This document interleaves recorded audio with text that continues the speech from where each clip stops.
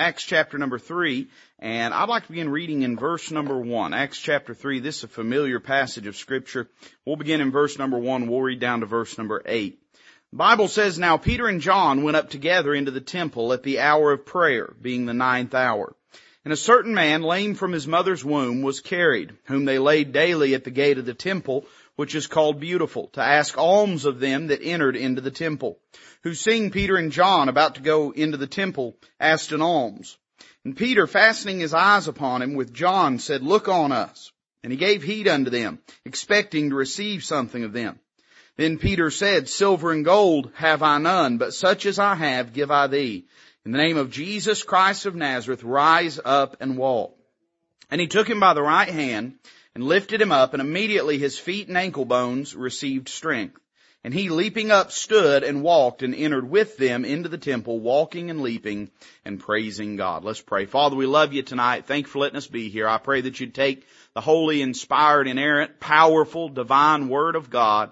And I pray that you'd use it in our hearts and minds. Lord, teach us, grow us, and may in everything that's said and done tonight we magnify Jesus Christ. Thank you for how you've been working in the lives and hearts of our people, Lord. Thank you for how you've been meeting with us. And God, you're just so gracious. You're so good. Let me just say publicly, Lord, before these gathered and before heaven itself, that I love you and I thank you, and you're a precious God. And I'm satisfied and content in you, Lord. And I'm just so thankful for who you are as well as what you do in our lives. Lord, bless the preaching tonight. May it honor Christ. We ask it in His name. Amen. I want to ask you a question before we get into the preaching night. And if you don't feel comfortable raising a hand in acknowledgement, that's fine. I won't get upset at you. But how many of us would say, preacher, I've got somebody in my life, a family member, a loved one, a neighbor, a coworker, but somebody, you could say their name. I'm not going to ask you to, but you could. I don't mean generic person, but I mean somebody specific in your life that you believe to be lost and you're burdened for them. Would you raise your hand if you've got somebody like that?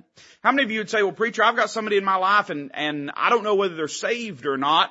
It'd be hard to tell from outside appearance. They have a testimony, but I'm burdened for them as well. I don't know what God needs to do in their life, but I want God to work in their life. Would you raise your hand if you got somebody like that? I've got several like that. And I'll ask you this final question. How many would say, preacher, I've got somebody in my life and I know that they're saved, best as I can know. I believe them to be a Christian. But they're away from the Lord. They're estranged from God. They're not walking with the Lord. And my heart is burdened for them tonight. Would you slip your hand up? I told you it was a final question. Let me ask you one more. You don't even have to raise your hand if you don't want to for it.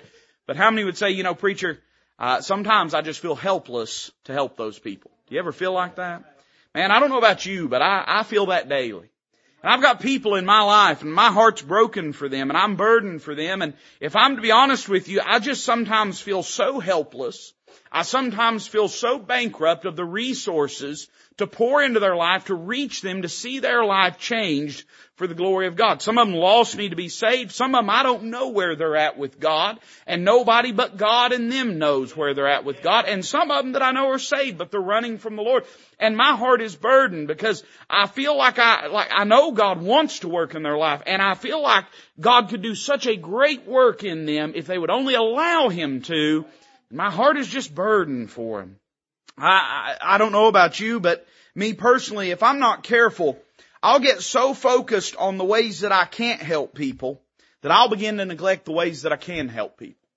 One of the things I love about this story in Acts chapter number 3, Peter and John were not focused on what they did not have. But they said this in verse number 6. Peter said to this man, Silver and gold have I none.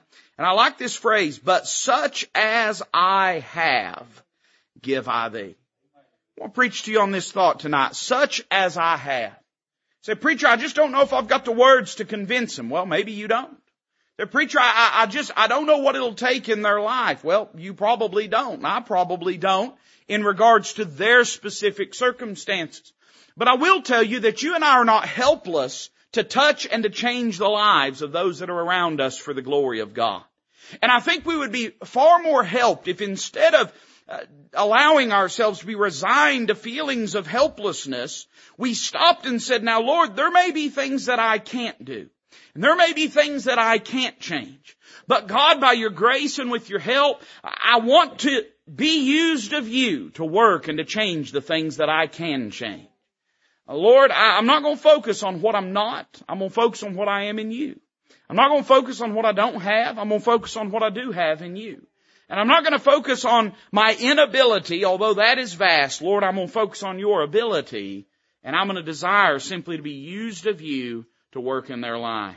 When we approach this passage of Scripture, the text is very plain before us. This man, lame from his mother's womb, is laid at the gate called Beautiful, and his entire life is consumed in helplessness. He can't get up, he can't move, he can't work, he can't change his situation or his circumstances.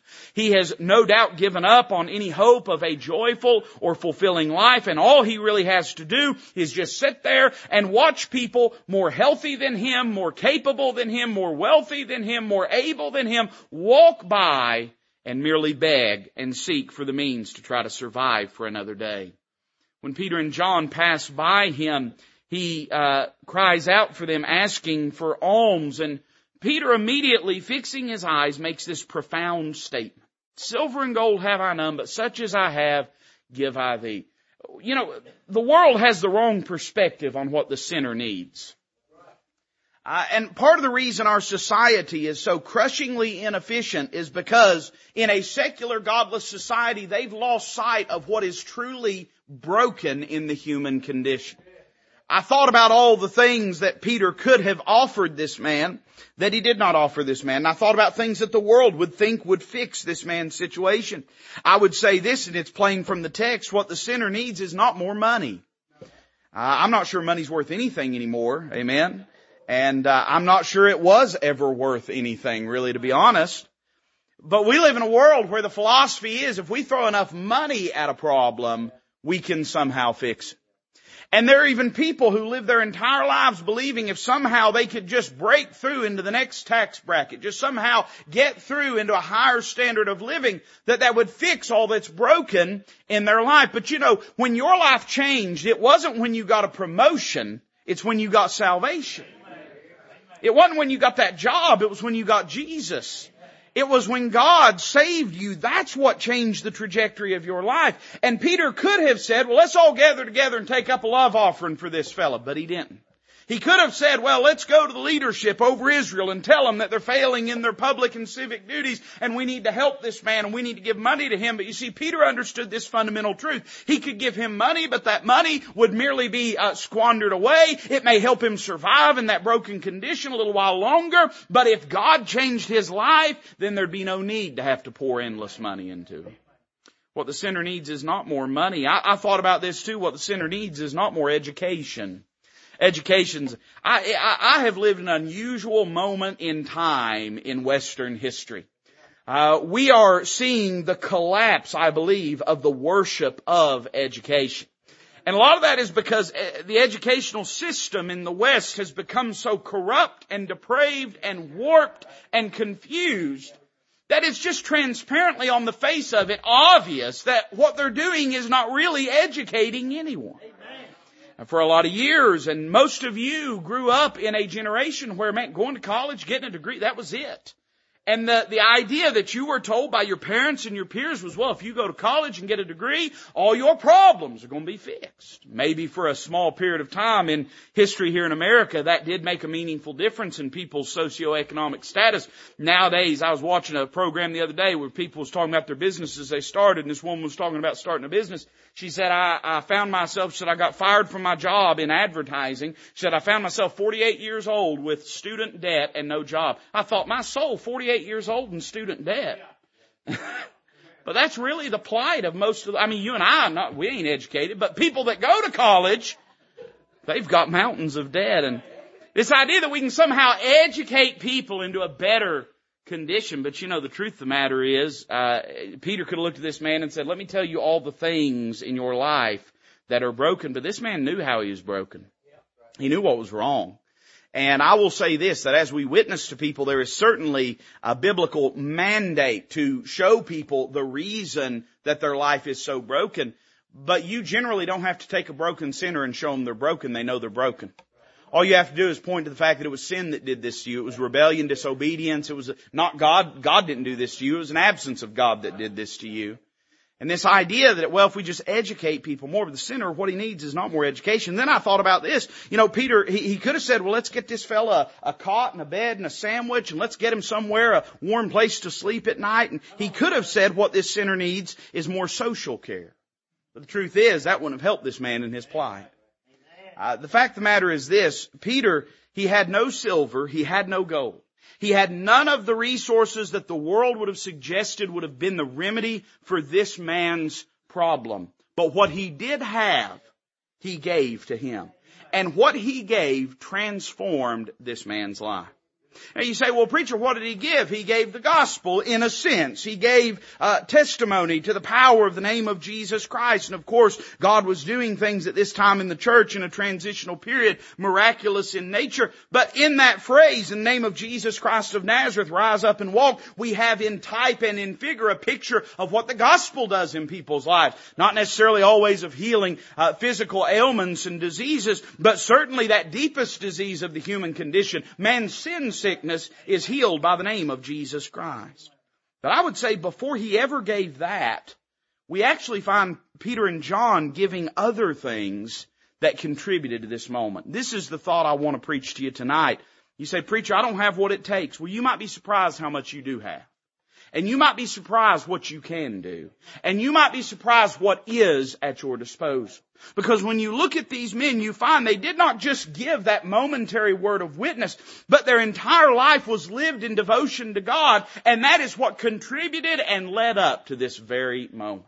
Preacher, what can I give? I don't have silver or gold. I don't have magic answers. I don't have some secret clue to give them. No, but you can give them the same things they gave them. You say, preacher, what is that? Well, look with me at verse 1. The Bible says this: Now Peter and John went up together into the temple at the hour of prayer, being the 9th hour. Do you know that if Peter and John hadn't been going up to the temple at the 9th hour, none of this could have happened? If they had not been going to the temple at the hour of prayer at this very moment in time, they would not have providentially met this man, and this could have never taken place. Now, it's interesting to me. I don't believe the Holy Ghost spoke to Peter and said, all right, Peter, get up and go to church. I don't believe the Holy Ghost had to tell Peter that. I think Peter was in the habit of going to the house of God. I think he was in the habit of going to the temple at the hour of prayer, being the 9th hour. And I would say this: you say, preacher, what can I have? What do I have that can make a difference? Well, here's what he had. He had consistency. He consistently followed the Lord. You'd be amazed the miraculous things God will do in the mundaneness of life. And if you go through the pages of Scripture, you'll find that some of the most remarkable things that God ever did, He did when people were just going about the doldrums of life, the just basic duty of life, when they were just in their place at the right time, and God did a work in that situation.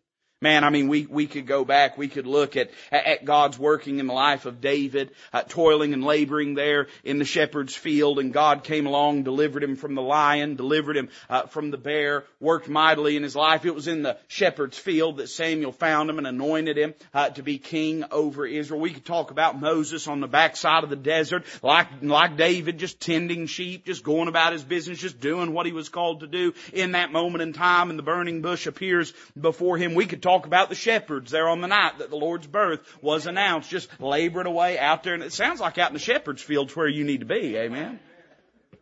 These just people just carrying about, just doing what they were called to do and commanded to do. And likewise in Peter and John's life, I don't believe they got up in the morning and said, God's going to do a miracle. I don't believe they got up in the morning and the Holy Ghost said, now today is a miracle day. Go down to the temple and be. No, I think they just went because that's where they always went. Think with me for a moment about the place where it happened. They were at the temple.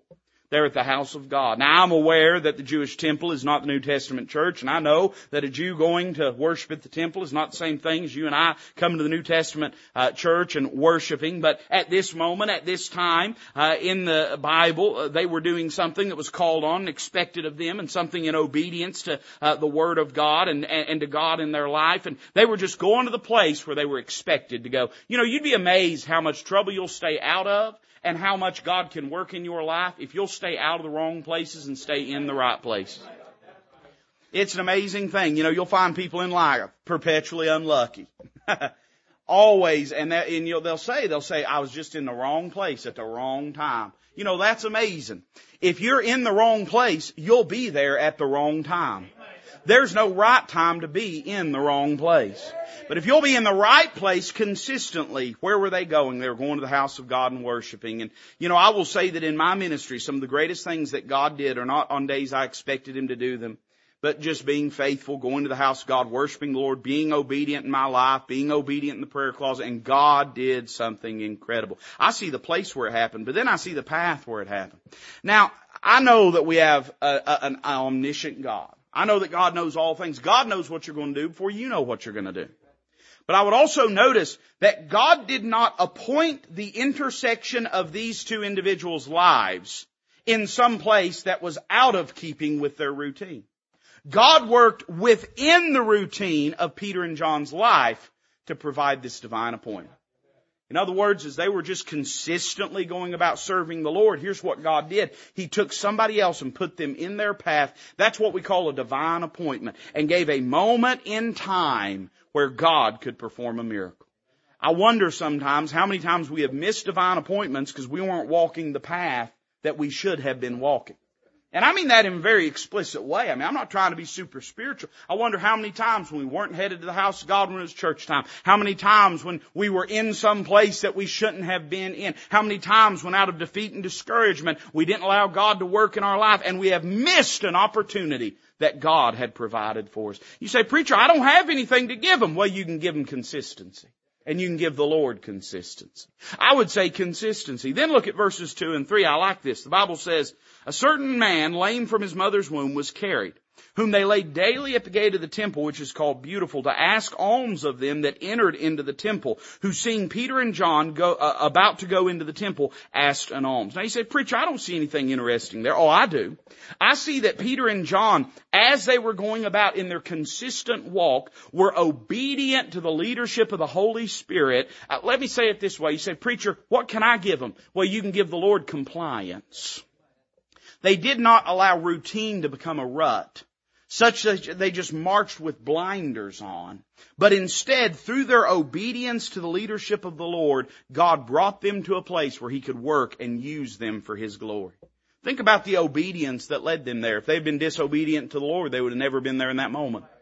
And I tell people all the time, sometimes people come to me, broken hearts. They'll say, preacher, I'm so burdened. I've got this neighbor and I've been witnessing to him. They don't even want me talking to him anymore. I got a family member. I've been witnessing to him. I've been talking to him, and they told me they don't even want to hear from me anymore. And preacher, my heart's broken. I don't know what to do. And I'll often tell them, well, here's what you need to do. You need to continue to pray for him. Pray for him just like you were getting ready to see him tomorrow. Pray for him anyway. And beyond that, keep your heart tender. And keep your ears open. Because sooner or later, life is going to get real with them. And when that happens, they know who knows God.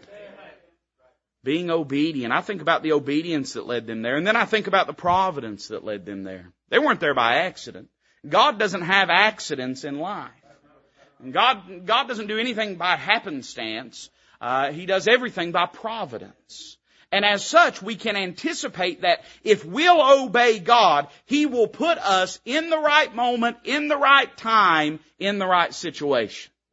I wonder about times in my life when God has had me right where I needed to be physically, but I was nowhere where I needed to be spiritually.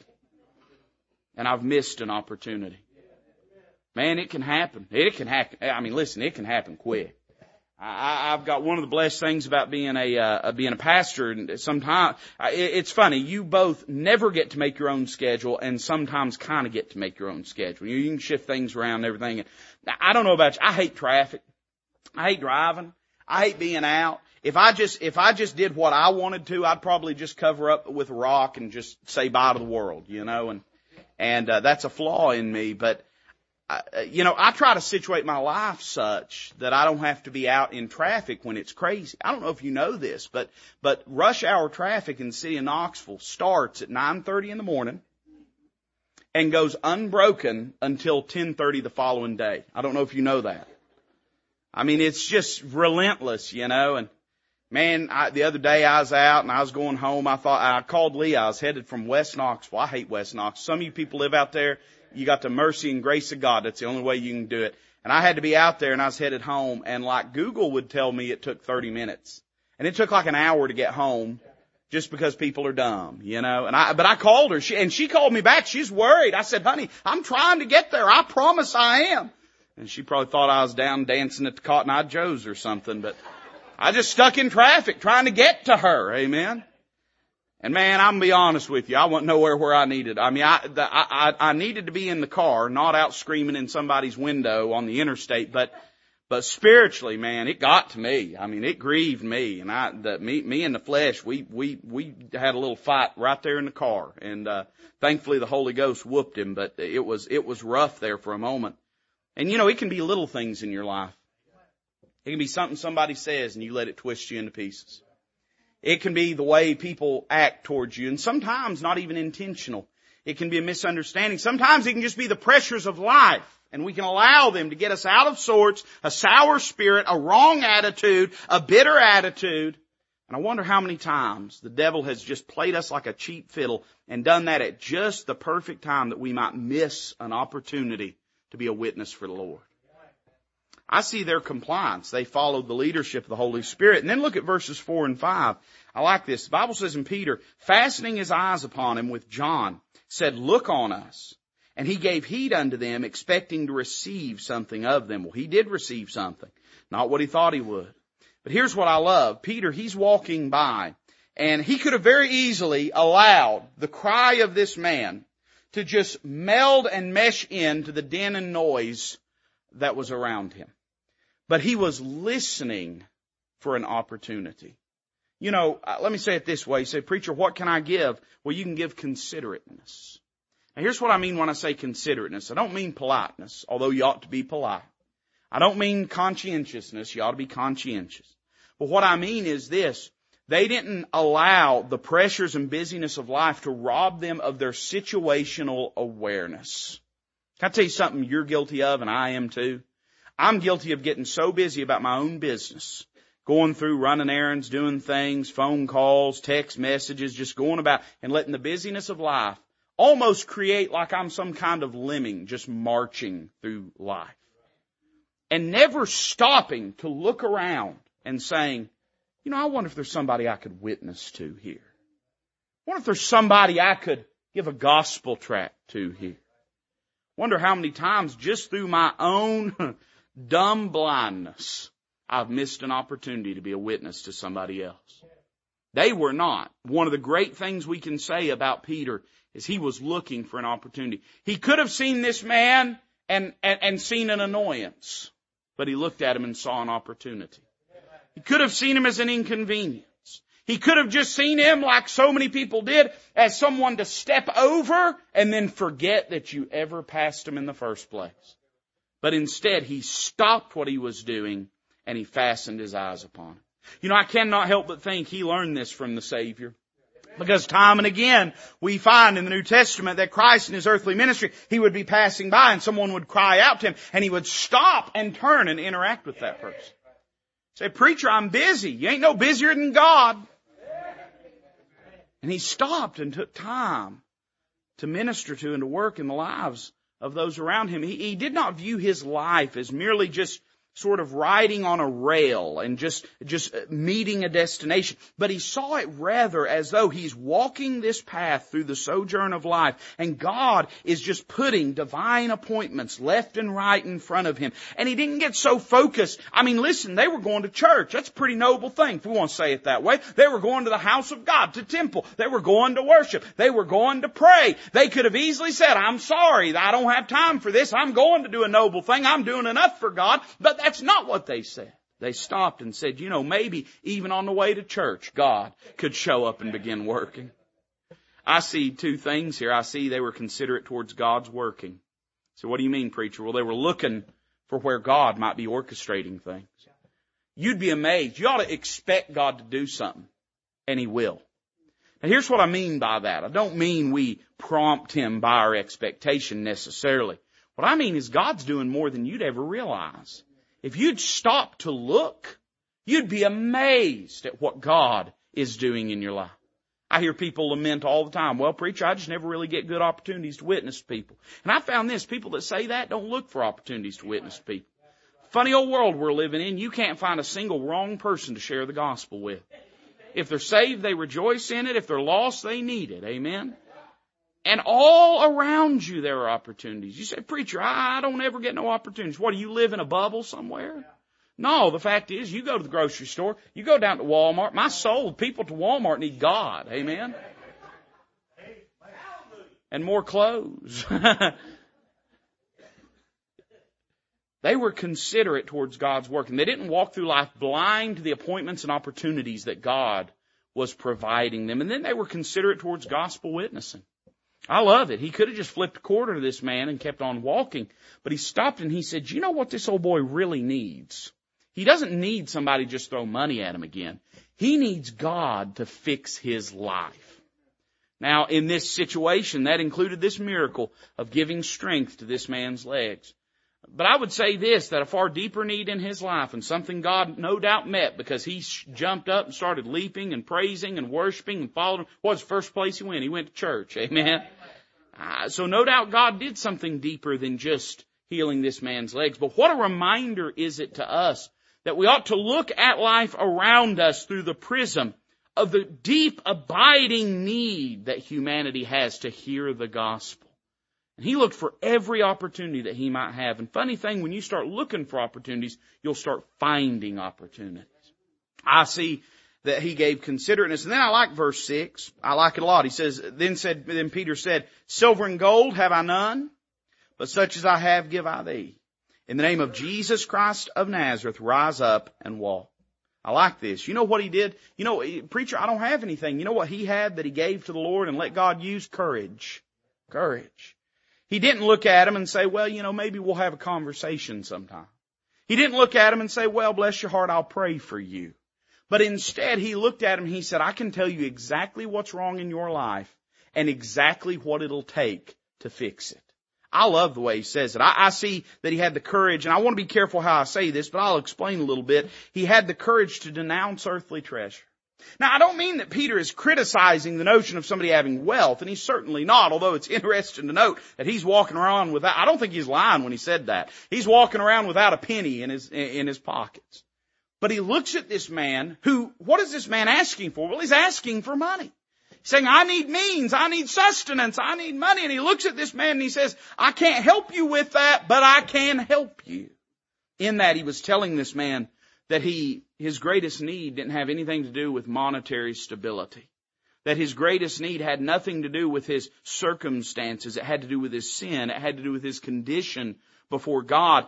And I would say you say, preacher, what can I do? How can I be used of the Lord to reach people? Well, one, you can have courage to be honest in telling people what is actually wrong with this world. What it takes to fix this world. What is broken about this world. One of the things that grieves me to no ends is the way there's been this lurch in Bible preaching away from the truth of the gospel and away from the fundamental preeminence of the Word of God to change people's life into this sort of pseudo-Christian psychology. And this notion that if we can just get somebody to view their brokenness through the right lens, that will fix them.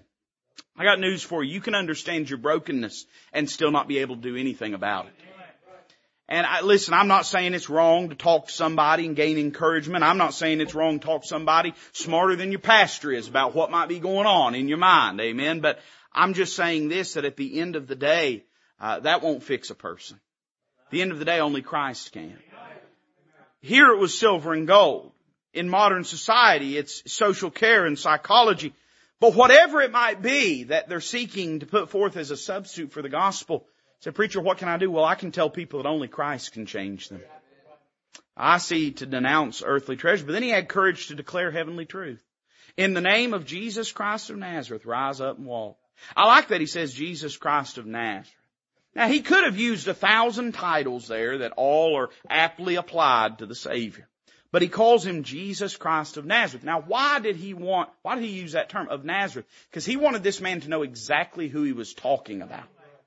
Here they are in Jerusalem, at the temple, and no doubt this man who had been lame from his birth and had laid there for all these years, he knew who Jesus was. He had seen him come and walk through the temple. He had heard of his crucifixion. He had been there when the priests ran about talking about the rending of the veil. He had been there when the sun had turned dark. He had been there when the rocks rent and the earth quaked. He had been there when the Old Testament saints walked through the streets of Jerusalem and witnessed. He knew who Jesus was. So Peter says, I'll tell you exactly who can change your life, and that's Jesus Christ of Nazareth. I will tell you this, one of the great missing components in gospel witnessing today is clarity. You don't have to be cute, just be clear. You don't have to be spectacular, just be clear. And I will tell you, and it grieves me, man, I hear big name preachers and big name evangelists and 10 evangelists and all kinds of people have these big meetings, and they'll get up and they'll say these things like, well, you need Jesus to set you free. Well, what does that mean? They'll say things like, well, if you've got a problem, bring it to Jesus and Jesus will fix it. Well, I believe Jesus can fix any problem that you've got. But a lost person's problem that needs to be fixed is their lost condition, their estrangement and alienation from God. No doubt much of those vague declarations do more to confuse and confound people than they do to actually convert people. And here's what you can do. You can be bold in telling people their need, not ugly, but bold in saying, listen, nothing's going to change in your life till you give your heart to Christ. Now listen, you can get dried out and you can dump and flush the drugs and you can try to put your marriage back together and you can try to live an honorable, virtuous life, and none of that's going to change you. Only Christ can change your life. And if you receive Christ, He'll do all of that. But don't think you can do that without Christ, because only He can. I see He gave courage. And then a final thing, and I'm done tonight. Look at verses 7 and 8. I don't know that I ever noticed this. I've read this passage many, many times, but I don't know that I ever really noticed it until the studying for this message. It says this, and He, now this is Peter, He took him by the right hand and lifted him up.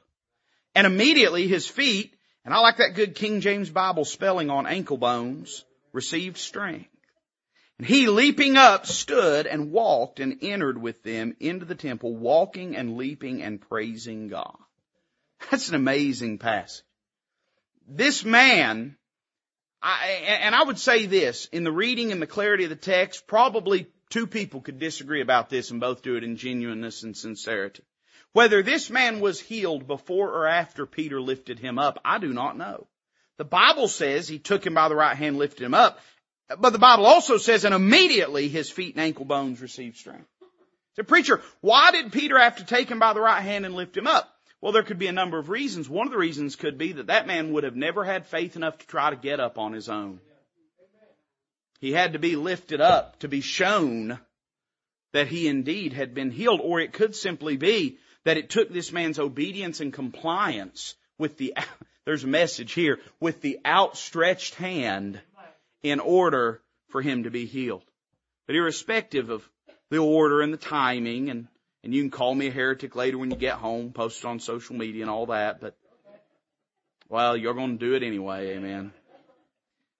I want you to think with me. You say, preacher, what do I have? Well, you can have compassion. I noticed two things. One, he reached for him. If you've ever been around people that and I don't even know how to say it delicately, but people that have been abandoned in their brokenness. I'm talking about people often that bed fast, people that are sick, and no one's there to take care of them, and no one's there to wash them, and no one's there to minister to them. I mean, there ain't no other way to say it, but they get filthy. They get nasty.